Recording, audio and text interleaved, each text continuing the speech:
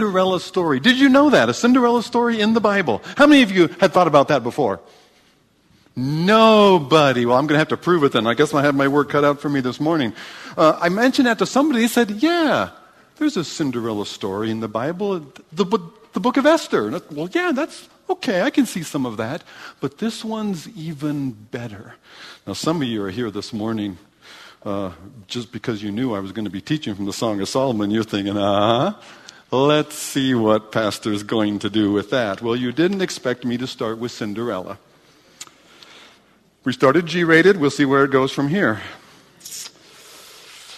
It's funny. The Disney princesses, Cinderella, Snow White, Beauty and the Beast, the Mermaid, all of these have that longing for love. And this tragedy and hopelessness. It's impossible, and yet there's some miraculous intervention and change. And there's parallels there, you see, to God's story. We were hopeless, and God loved us. And yes, it was miraculous that God himself would break into human history. God himself, and he gives us pictures, just like you could say, well, Cinderella's something like that. God gives us pictures. In fact, one of the most basic of human relationships, God has given to us to experience so that out of that relationship, we would have a framework to understand some things about our relationship with God. So the book that's before us today, the Song of Solomon, as we drive through Route 66, we come to, as we're going through the wisdom books right now, as we do that, we come to the Song of Solomon. Now, Job tells you that man is made for trouble as the sparks fly upward. That's pretty discouraging. And yet, God vindicates it. It will be worth it all, okay? Psalms teaches us that you and I were made for worship. Proverbs gives us, in the midst of this world where you don't know what could happen still, this is how you can live wisely. God's way does work, even though it might not turn out just the way you expected immediately right now. Ecclesiastes says, try as you might, you still won't find what you're looking for here. And yet, Song of Solomon tells us the end of that wisdom literature in a beautiful way, in a musical way, tells us that there is something that we can enjoy in life that does teach us something about the fullness that we have yet to enter into in our relationship with God.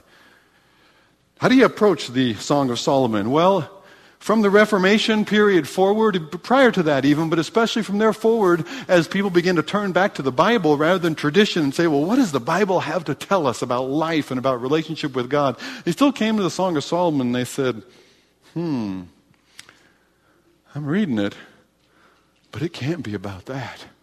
That is scandalous. It cannot be about that. It must be about something else. And so they came up with an elaborate allegory. Well, it's really about the relationship between God and the church, or maybe between God and an individual believer. And that's all it's about, is just that allegory.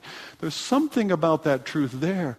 But primarily, folks, now that came out of the medieval era where, for instance, the relationship between a man and a woman, a husband and wife, were only for procreation. It wasn't for pleasure. It wasn't to be enjoyed. It was to be something that was endured for the procreation of the human race, to multiply and fill the earth and subdue it.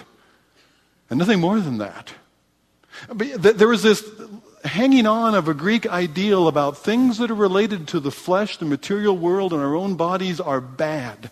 In fact, spirituality was concerned with, we will isolate ourselves away from the world, and we will eat little food, and even the food, we will wear coarse and uncomfortable clothes, and even the food we eat, we'll put bitter herbs in it so that it doesn't taste good. Oh, what a miserable way to live. Life is meant to be enjoyed. And our relationships are meant to be enjoyed. And there's a relationship that we've been given called marriage that we as Christians today say that we value. In fact, when you start messing with marriage, we get concerned about that. We want to respond to that. And we say it's because we value marriage. The marriage is a core relationship that God has given us. Do we really believe that? Do we really believe that? Or are we just bothered and offended and angered by what other people think about marriage? Do we really see it as core and value? How do our marriages look then? Do they demonstrate that value? Do we show in our lives rather than by our words how much we value and esteem marriage? What kind of marriage? Is there more to marriage than just that relationship properly defined? The Song of Solomon affirms. This Song of Songs, it's called the Song of Songs, which is Solomon. And think of that in terms of, it's a song of many songs that are sung. It's a musical. And yet, it's the greatest of songs. That Song of Songs is a wordplay in Hebrew that gives, it's a superlative. It's a better than any other song. This is the best of songs. The best of songs is a collection of love songs. Love poetry between a man and a woman. I have given you in the back of your notes, I've given you a structure that outlines and points to the center. Think of it like a wedding musical. You have the meeting, you have the courtship, you have the engagement or the proposal, you have the engagement or betrothal period, you have the wedding and the wedding night, and then you have the relationship continuing after there in ways that parallel the approach into the union. And so certainly that marriage night, that completion of the union is the high point of the song, because this is all about marriage. And so as you read through the book, that guideline, that outline might help you make sense of. Some Bible translations as well have added in. They looked at the Hebrew verb forms in particular, or pronouns, and they've identified, okay, is a male voice speaking here, or is a female voice speaking? Is it the man or the woman? There's a lot of dialogue back and forth, and then there's also a chorus or a narration parts that are spoken into in the midst of the musical. And so some Bibles, like the ESV has done this, the NIV has done this, a few others, they've added in some headings, he and she, or soprano and tenor, to help you know, man or woman, who's speaking, and that can help you to make sense of the story as it goes. Otherwise, you can get jumbled, because we're not seeing this as it might have been sung or portrayed. We're just reading it as the words on a page, and it can be a little more confusing. So there's the structure, and that'll help you as we go. But, well, this is a song that's worth getting into. So let's go ahead and do that. Turn with me to Song of Solomon and chapter 1. You find as you go in here that they talk and sing a lot. There's a lot of dialogue back and forth. And if I could take one thing away right at the beginning, men, it's this. Words matter. Paul wrote in Colossians, let your words be with grace, gracious words, as if they were seasoned like with salt. You know, words that enhance the flavor of what it is that you want to say and communicate. There is a lot of effort put into the words. And as you read some of his words or hers, you say, well, I don't know about you, Pastor, but in our relationship, we don't talk like this. Well, you might not talk like this, but words matter. Words have power. Your words spoken to another in any relationship matter far more than you know. Whether those words come across as meaning very little, or whether those words come across as communicating a lot. Words matter. It's a book of words. It's a musical of words. They sing a lot. Let's look at some of those words. Jump into verse 2 here of chapter 1. Let him kiss me with the kisses of his mouth. For your love is better than wine. Your anointing oils are fragrant. She likes his aftershave. Your name is oil poured out, smooth. Therefore, the maidens. When you read virgins here, think of the maidens, the young ladies, the eligible ladies. They love you. Draw me after you. Let us run. The king has brought me into his chambers. We will exalt and rejoice in you. We will extol your love more than wine. Rightly do they love you. And she says, I am very dark, but lovely. She is deeply tanned. She has a tanned complexion. Where did that come from? I am like the tents of Kedar. They were dark goatskin covered, rough, not fine cloths, like the curtains of Solomon. Do not gaze on me because I am dark. Don't stare, because the sun has looked upon me or stared upon me. My mother's sons were angry with me. They made me a keeper of the vineyards, but my own vineyard I have not kept. What is she saying? I'm a peasant girl. My brothers didn't care for me. I wasn't one of the sons who would share the inheritance, and so they just pushed me out to keep the gardens, to tend the vineyards, and I haven't been able to look after myself. I haven't been able to look after my beauty. She is Cinderella. You see? You think, oh, she's darkly tanned. We think about that, and that's attractive. No, in that culture, the people who were darkly tanned by the sun were the people that had to work out in the fields. They were not this soft and luxurious woman who could stay indoors and be looked after all day long and pampered. Those were the desirable women. So according to the culture, she was not attractive. She was not beautiful. She was Cinderella. Okay? It's an interesting point. Tell me, you whom my soul loves, where you pasture your flock. She wants to meet him. She has seen him. She wants to meet him. How can they get together? And there's some play on that, on how they're going to meet together. There's some more dialogue between the two of them. Where should I go from here? Let me see.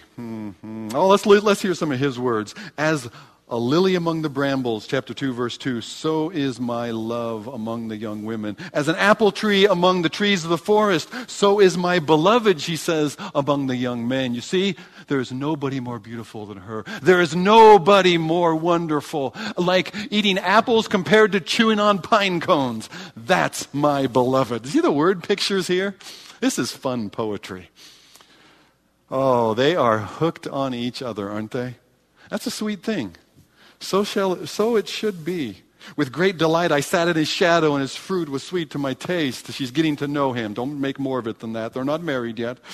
He brought me to the banqueting house, and his banner over me. He didn't conquer her. His banner over her was love.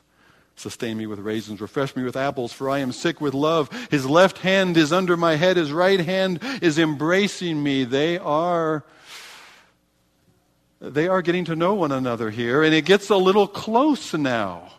It's getting a little scandalous. There's a warning inserted. I adjure you, O daughters of Jerusalem, by the gazelles or the does of the field, which are imagery all through the love poem, by love itself, as graceful as a doe or gazelle.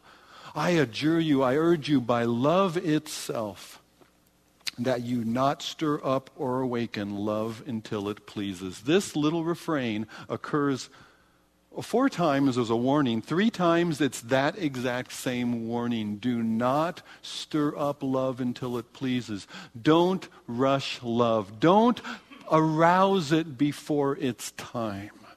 That's an important message. If we're going to have a song that is going to celebrate love, it's going to celebrate relationship, and between a man and a woman, their marriage and their physical attraction to one another. And at times, folks, I will not lie, it gets graphic. I don't know if I'll read some of those this morning, but it does.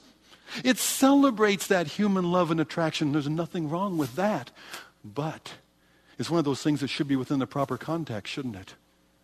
That love is a wonderful and powerful thing, and the physical attraction and the physical desire one for another is to be enjoyed. God has given that to us. But I warn you, do not arouse love before it's time. Don't arouse love out of season. Don't arouse love before it's ready. That's what's being warned of here.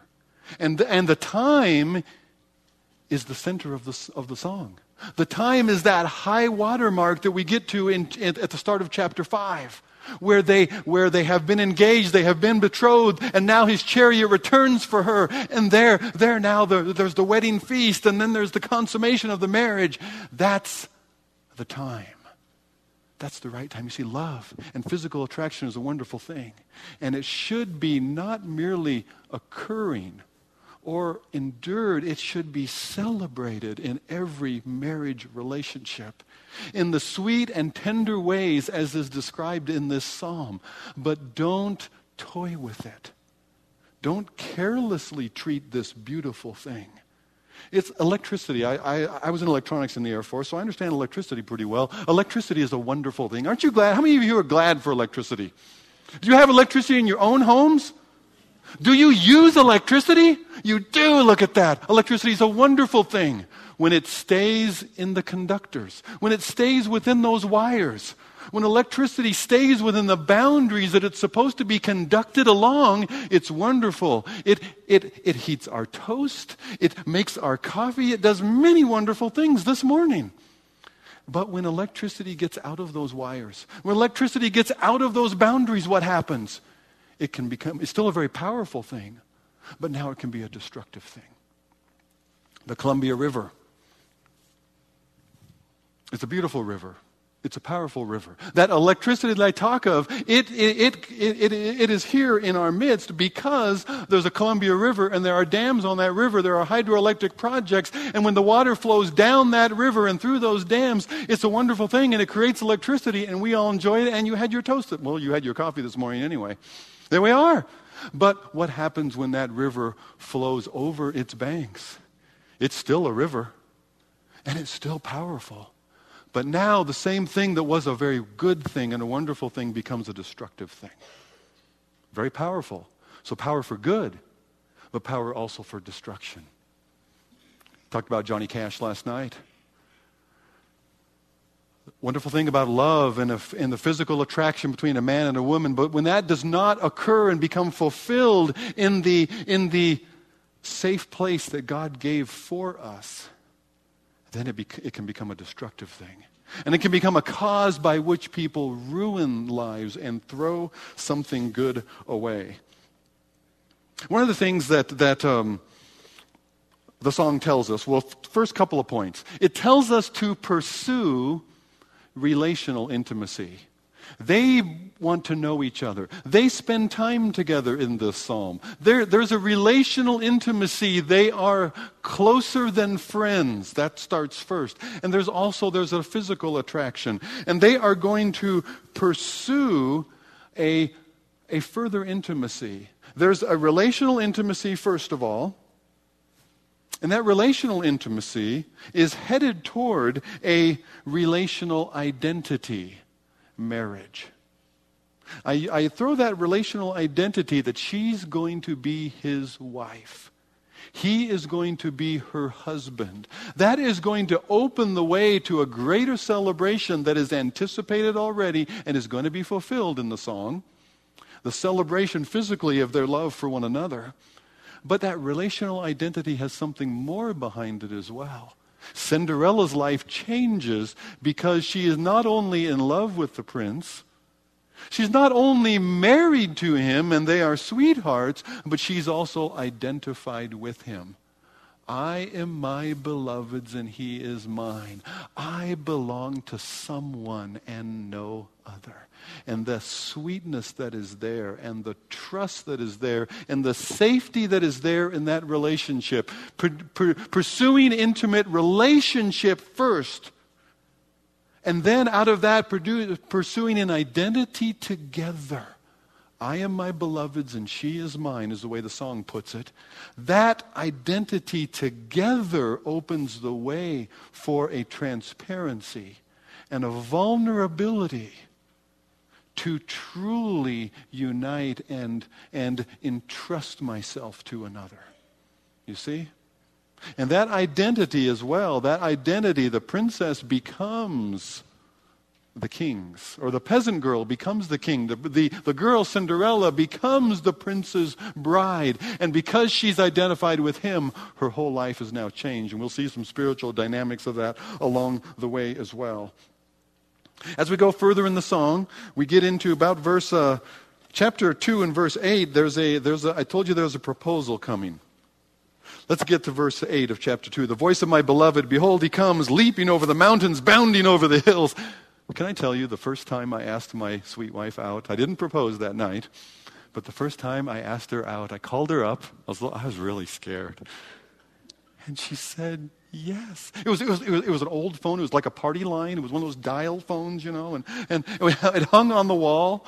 Set the scene years ago, ages ago, the last century, and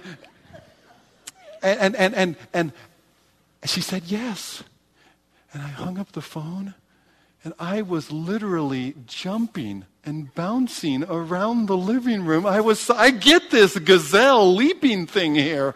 That's what it was. And Julie's saying, oh my, what is she? Okay, I'll move on. My beloved is like a gazelle or a young stag. Behold, there he stands behind our wall, gazing through the windows. Now, he's not a peeping Tom. Don't read that into it. But as if a deer were in the garden looking in, as like he wanted to come in. Her beloved is like that. My beloved speaks and says to me, arise, my love, my beautiful one, and come away. Would you come away with me? There's the proposal. For behold, the winter is past, the rain is over and gone, the flowers appear on the earth, the time of singing has come, it's spring, and everybody knows what spring brings. Everybody knows that a May wedding is in the works. And here it comes, they are engaged. Maybe verse 16 of chapter 2 then is her acceptance. My beloved is mine and I am his. He grazes among the lilies until the day breathes and the shadows flee. Turn, my beloved, be like a gazelle or a young stag on the cleft of the mountains. There's a great imagery. They're engaged, but hey, you better go for now. You know, we might do something we shouldn't if we're not careful now. But the engagement would happen. The betrothal period would begin. He would now go away and he'd prepare a home for the two of them. Then there would be this procession that the groom would come back to receive his bride and then bring her and her party back to the wedding feast on an unannounced day. Some of the background of John 14 is using that imagery of a Jewish wedding. I go to prepare a place for you, and if I go to prepare a place, I will come again and receive you to myself, so that where I am, there you may be also. It's wedding imagery that Jesus was using in John 14. It's what's happening here. And then there's a waiting, there's a longing during the betrothal period. In chapter 3, she desires him, she longs for him. And they're being together. And you see that in the dream. I'm not going to go into all the details just because of time, but there's an anticipation of what they're going to have. Look at chapter 4. Chapter 4, we could be getting towards the wedding ceremony by this point, but some of this poetry, man, we could learn something from this. Behold, you are beautiful, my love. Behold, you are beautiful. Your eyes are doves behind your veil. Your hair is like a flock of goats. You tried that one, men? Oh, honey, your hair is like a flock of goats. Yeah, that'll work. Go for it. Leaping down the slopes of Gilead. Your teeth are like a flock of shorn ewes that have come up from the washing, all which bear twins. Look at that. Your teeth, honey, they're just like sheep. What are they, fuzzy? Well, they each have a twin, as the Hebrew literally. So what that means is there's one on this side and that side that match up. You know, her teeth are nicely matched and they're even and they're bright white, of course, just come up from washing. You know, there's no coffee stain there. Okay? She's got all her teeth. Okay, guys, it's an important thing to look for when you're looking for a bride. She does have all of her teeth. None are missing. There you go. It's important. Your lips are like a scarlet thread. Your mouth is lovely. Your cheeks are like halves of a pomegranate. Oh, verse 4, your neck is like the Tower of David. Oh, honey, your neck. It is like a tower. This girl's like a giraffe. Or is it that solid? Is she really stiff-necked? I'm not sure what that means, but it's verse 7, you are altogether lovely. You are altogether beautiful, my love. There is no flaw in you. Come with me from Lebanon, my bride. You see, they're in the wedding now. My bride is only used here in chapter 4 and again in chapter 5. This is the high point of the song. And now there's that wedding language expressed. How they are. And okay, we're moving now towards the wedding night, and there's an invitation here. There's a reminder to us. Well, verses 9 and 10, my sister, my bride, verses 9 and 10. Look at verse 9.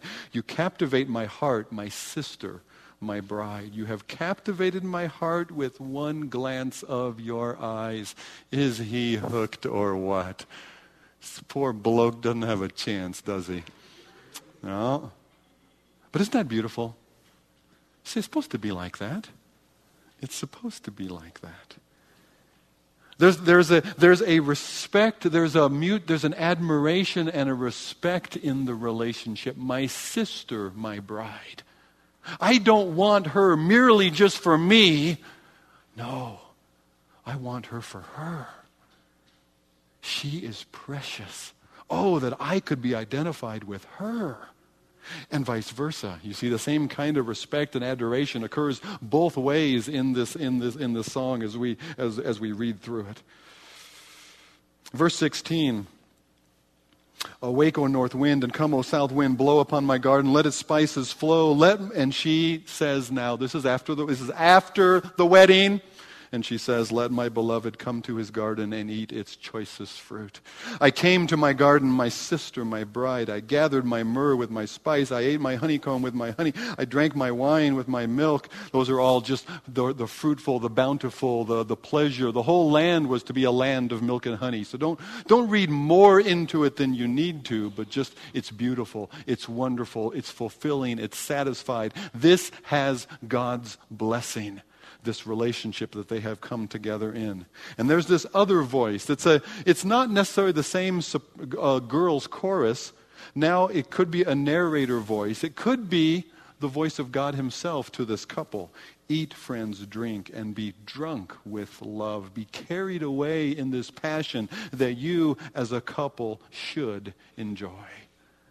There's something about 1 Corinthians 7 here that tells us that a marriage relationship is supposed to be this way. That the man's body does not belong to himself. He gives it to his wife. That the wife's body does not belong to herself, but she gives it to the husband. They are for one another. And it's not merely for procreation and having children. It's not only to resist temptation. Well, that's an important factor of that. Sometimes we in the church today, in reaction to our oversexed society, we have minimized the value and the beauty of this relationship. It is meant to be for pleasure and enjoyment within those boundaries, but 3 times the warning.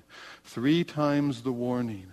I adjure you, look at chapter 5 and verse 8 again. Even in the midst of the wedding night, O daughters of Jerusalem. No, sorry, that's not the one I was looking for. Just before the wedding, there's the warning again. I think it's in chapter 3. Oh, now I'm not finding it.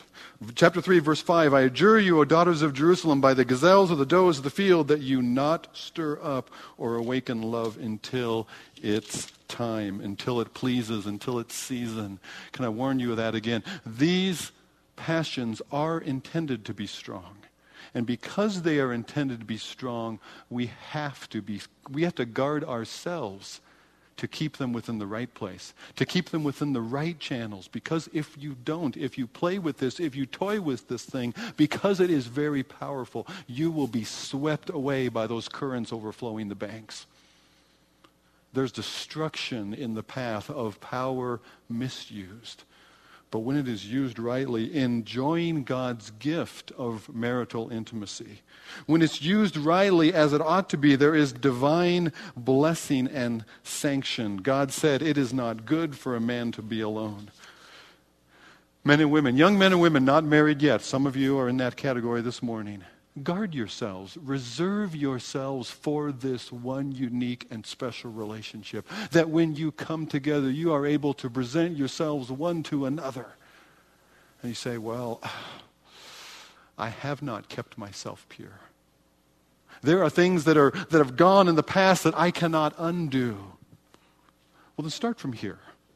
Start from now. I will, anticipating God's promise, recognizing what he has made me for, to use my body as a temple of God, to honor him with it, and to find life as God then has given it for me, rather than trying to figure my own way into destruction. From here, I'll confess the past to God. I will trust God who has said, if we confess our sin, he is faithful and just to forgive us our sin and to cleanse us from all unrighteousness. I'll allow him to wash that away from me. No guilt held over me. And I'll allow him to purge that out of my mind in ways that it doesn't haunt this future relationship that God has for me. because I want to experience some of this blessing. And this blessing is important for us to experience because we are from it to anticipate a greater relationship. Isn't it interesting how there's a lot of garden language used in the Song of Solomon? They are together in the garden a lot, and there's apple trees, and there's fruit trees, and there's honeybees, and there's all kinds of garden. There's flowers, and there's I forget some of them, but there's lilies and so on, and there's all this garden. Isn't it interesting?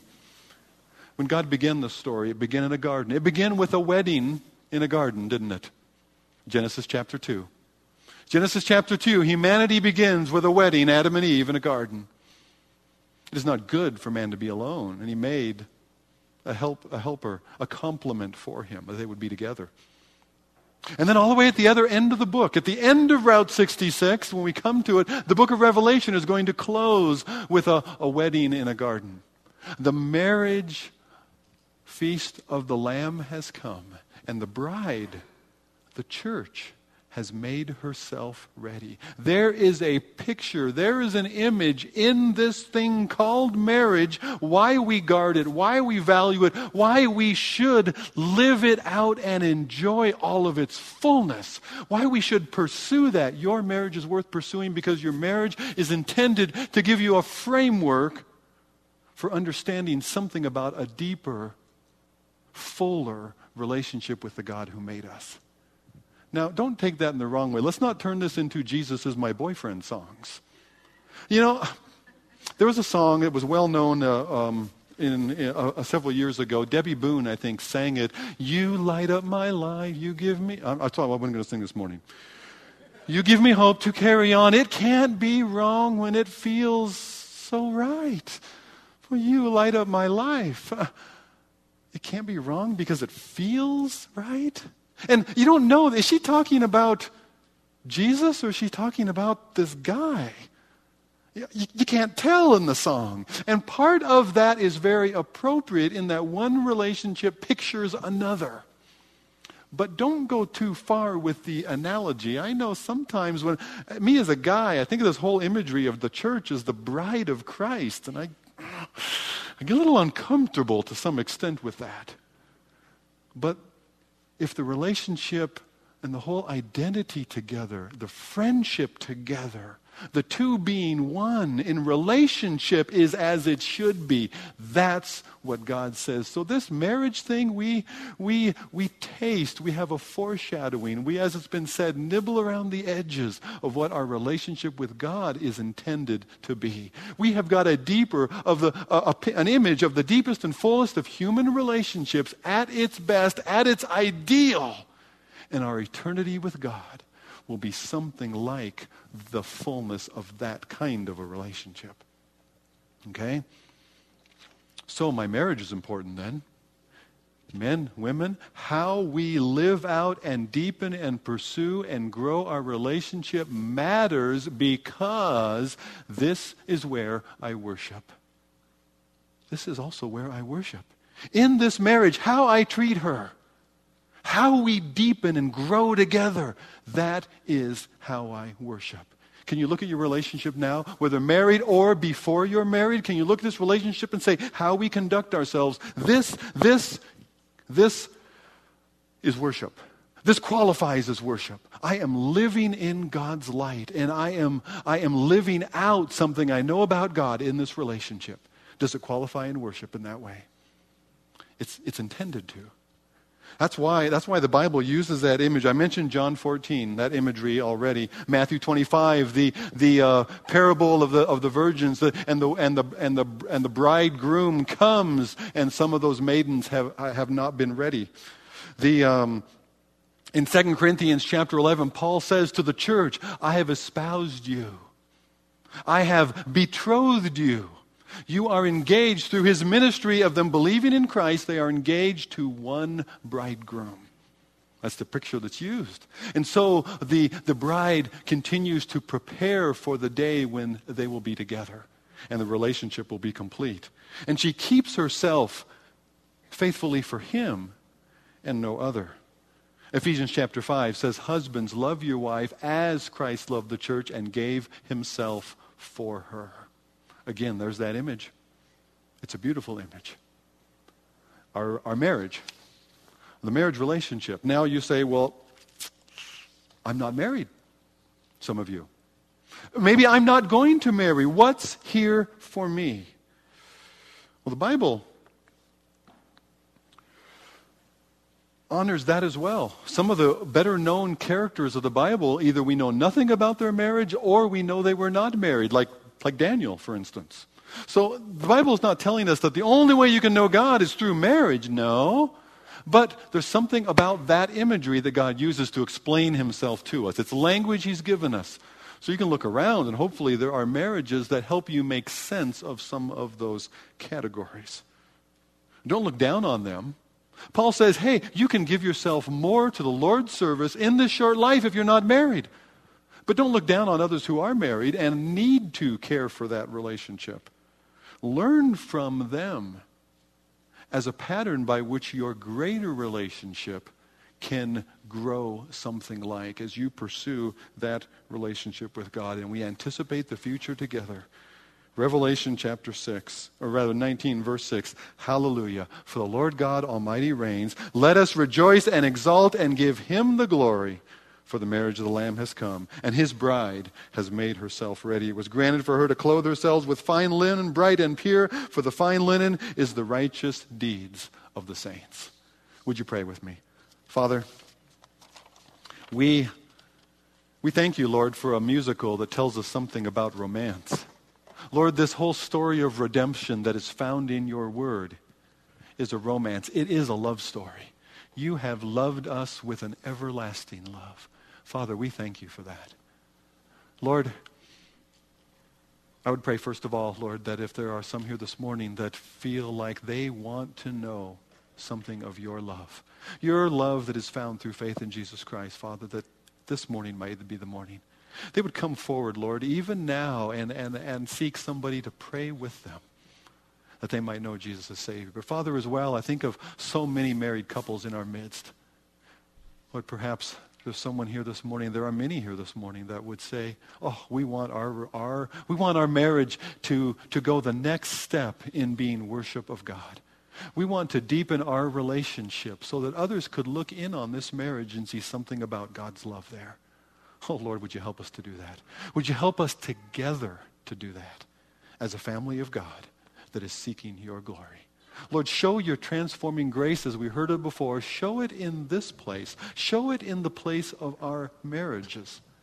Lord, that you might be honored and glorified, that others might know you. We pray it in Jesus' name. Amen. Amen. As the ushers come forward to receive our offering.